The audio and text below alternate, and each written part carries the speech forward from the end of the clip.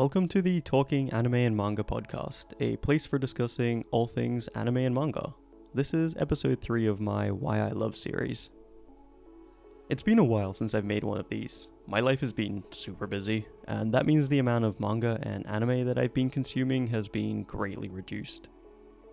The series that I keep up with, and those that I choose to make time for, has been cut down a lot. I had decided only to make time for the best of what I was reading and watching, the stories that I was already deeply invested in, and then just the most gripping of the new bunch. So amongst that list, there were some manga that I'm too deep in to stop, like One Piece, and stories that I rate amongst my top picks, like One Punch Man, which will no doubt have a video of its own one day. Among these series that I'm still making time for is one story that I really didn't expect would find its way into a video. Something that I picked up on a whim one afternoon, expecting just to read a chapter or two and be done with. And then here I am, months and multiple rereads later, eagerly awaiting each new chapter, with the story and the characters constantly on my mind. Welcome to episode 3 of my Why I Love series, where I dissect both the shallow and deep reasons for why I love certain anime and manga. The series that I'm going to be discussing today has become a favorite of mine in 2020. It's really fun, and I give it my fullest recommendation. This story that's captured me in 2020 is Miyaruko-chan, a story that follows our young female protagonist who one day awakens a very unfortunate gift, the ability to see ghosts. For lack of a better term, I'm going to use ghosts a lot in this video, but these aren't some fun little Caspers or benevolent guardian angels that she's seeing. These are some freaky ass Junji Ito brought to another world walking horror shows. They are terrifying, magnificently drawn, but terrifying, and they really bring the experience to life. There is a certain Japanese folklore regarding ghosts or demons or whatever you want to call them, where if they notice that you can see them, they will kill you, eat you, do whatever they want to you.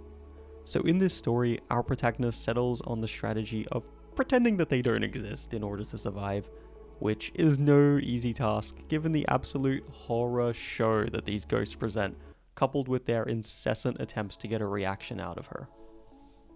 Before we carry on, I want to zoom out a little bit. I've never enjoyed horror before, never found creepypasta or horror manga to be particularly fun. I always just felt nothing. So why here? Why now? Why with this story? Why am I so engrossed, and why do I love it so much? Those are really the questions I set out to explore, and I believe I found the answers. If you listen through this and have your own thoughts, agreements, or reasons for why you love this series, drop it as a comment. I genuinely enjoy reading other people's perspectives on stories that I've enjoyed, and I'm sure others will as well. So let's dive back into it. The initial tone for this story gets set very quickly, and it's quite an interesting one. Miyaruko-chan starts off and carries on being, at least on its surface, something that can be described as horror fluff. Now if you've seen my initial video on this channel about Hige wo Soru, you might have noticed my penchant for fluff stories that are mixed with darker, seemingly contrary themes, and Miyaruko fits right into this category.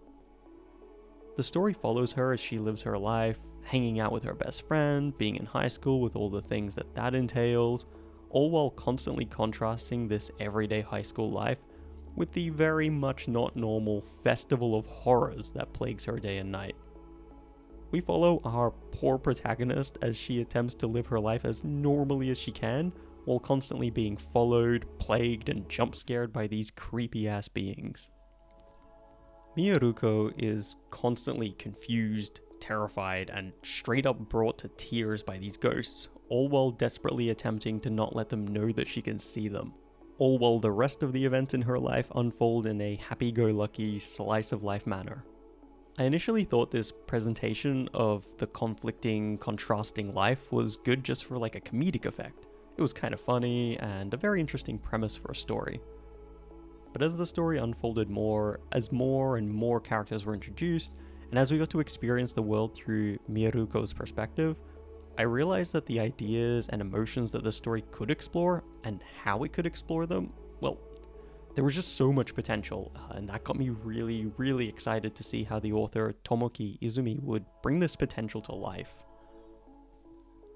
And then here I am, having just finished chapter 27, and I am so happy with how it's unfolded.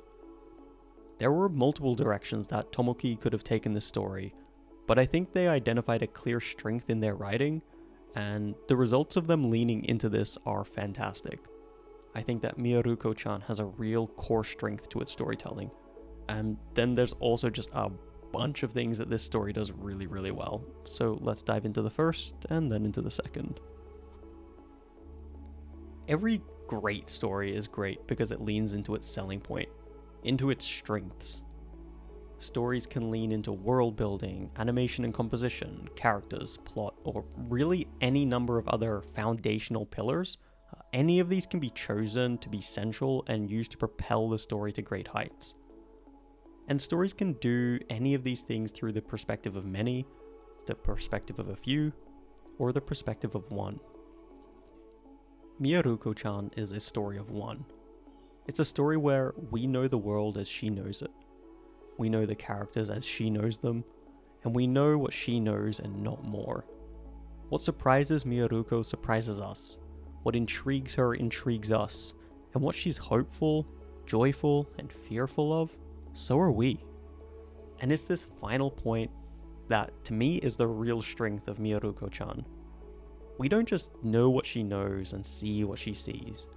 We, the reader, begin to feel what she feels, think how she thinks, and want what she wants, because we are in this world only so much as she is.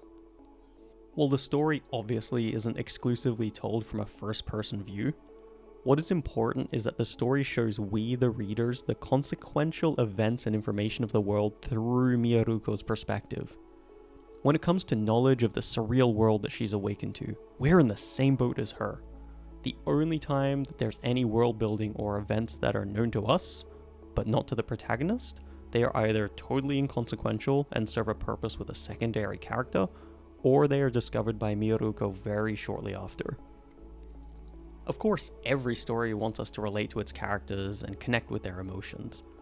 But when we see the world from many perspectives, when we're more of an observant deity with more information and insight than the character, we can't help but be disconnected. Miyaruko-chan avoids this through its story of one perspective. It avoids displaying the story in a way that would make us feel disconnected.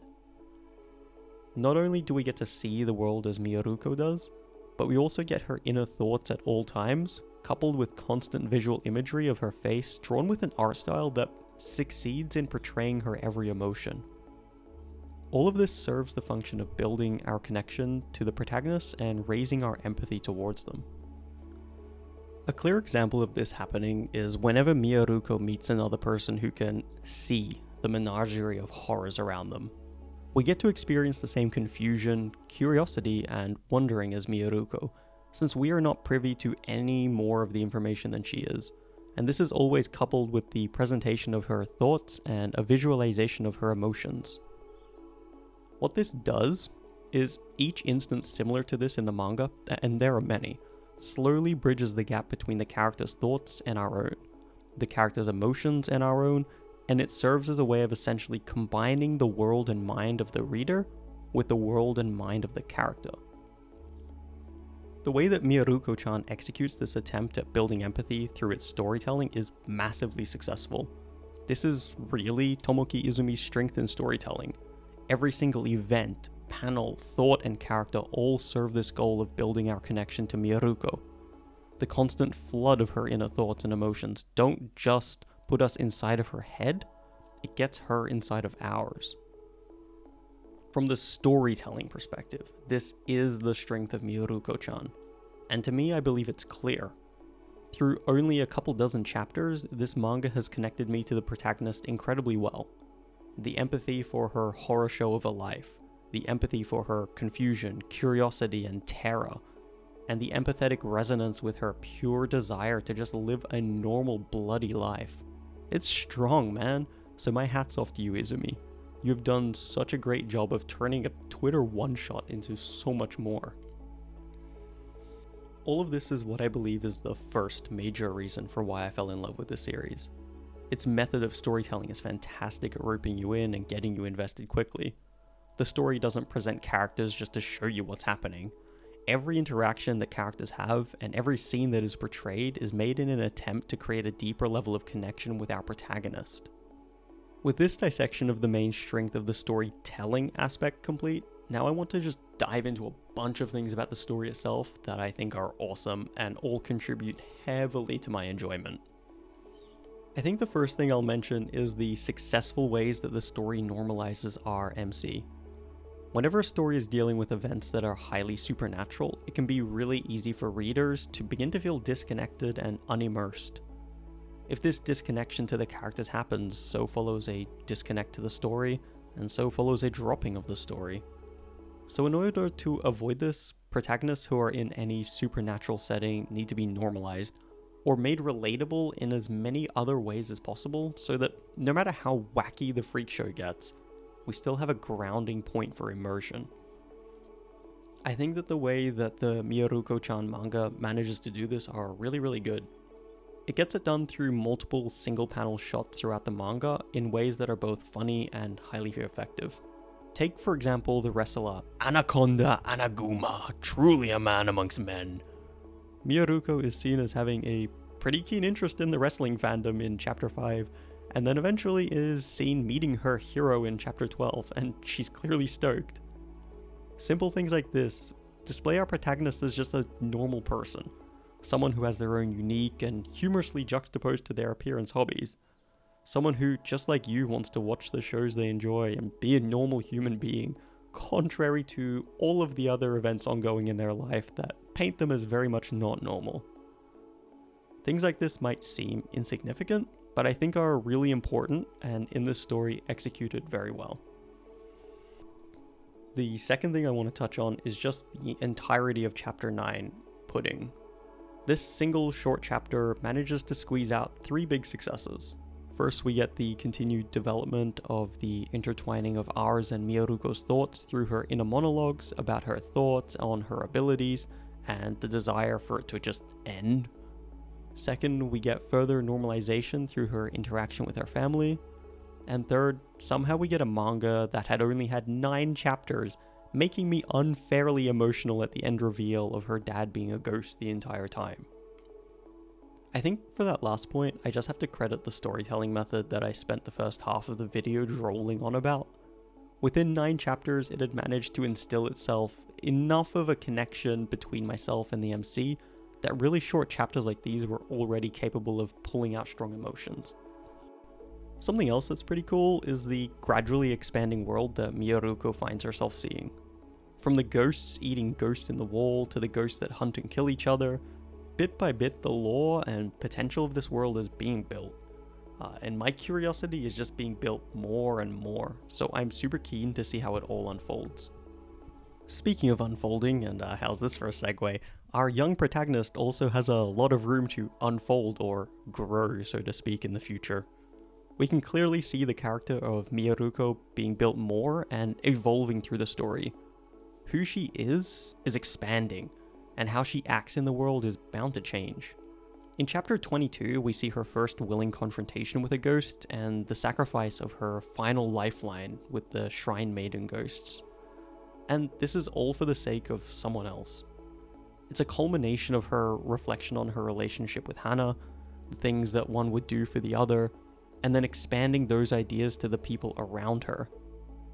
We will clearly see Miyaruko grow and develop more as a character, and I am 100% in for wherever that journey takes me, and I'm certain that it's going to be a big focus going forward. Finally, to cap things off, I wanted to just mention some of the little things about this manga that I really enjoyed. The art is obviously a great point, the uniqueness of the ghouls and their detail is really cool. For example, in chapter 15, we see a ghost in the dressing room who had like a caved in head, a ringed neck, bruised legs, all possibly and probably from a bike crash. We see this numerous times. The level of detail in a bunch of ghosts is just really good, and the emotional detail expressed through the faces of the characters is excellent.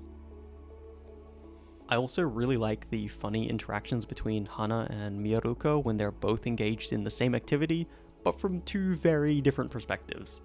It's actually just legit good comedy. Also, speaking of comedy, so many of Julia's little visualizations of how she sees Miyaruko and Hana compared to reality are just nuggets of comedy gold. This story, despite its short life thus far, has and is accomplishing a lot. It's evolving its characters, it's expanding its world, and building a huge amount of curiosity inside of me as the reader. The comedy is good, the art is awesome, the way it develops connections between the characters and the readers is highly effective, and almost literally everything about this series is just super likable. I'm very happy that I stumbled upon this series, and if you haven't started reading it yet, I thoroughly recommend it. I think for now that's probably all I have to say on it. So if you've made it this far, thank you for listening. If you have your own thoughts on Miyaruko-chan, I'd actually love to read them. If you have any other feedback on this video, let me know. Drop a follow if you're interested in my future content. As this is essentially a brand new channel, this is only my third upload, and it's a video about a fairly unknown series. The only way that this will ever be seen by other people is if listeners like you share it. So if you have a community group or a friend that you might think could enjoy this, consider a share. I would really appreciate it. And so to wrap it up, wherever you are, enjoy your days, enjoy your nights. I'm heading off, and hopefully I will see you all again. Bye.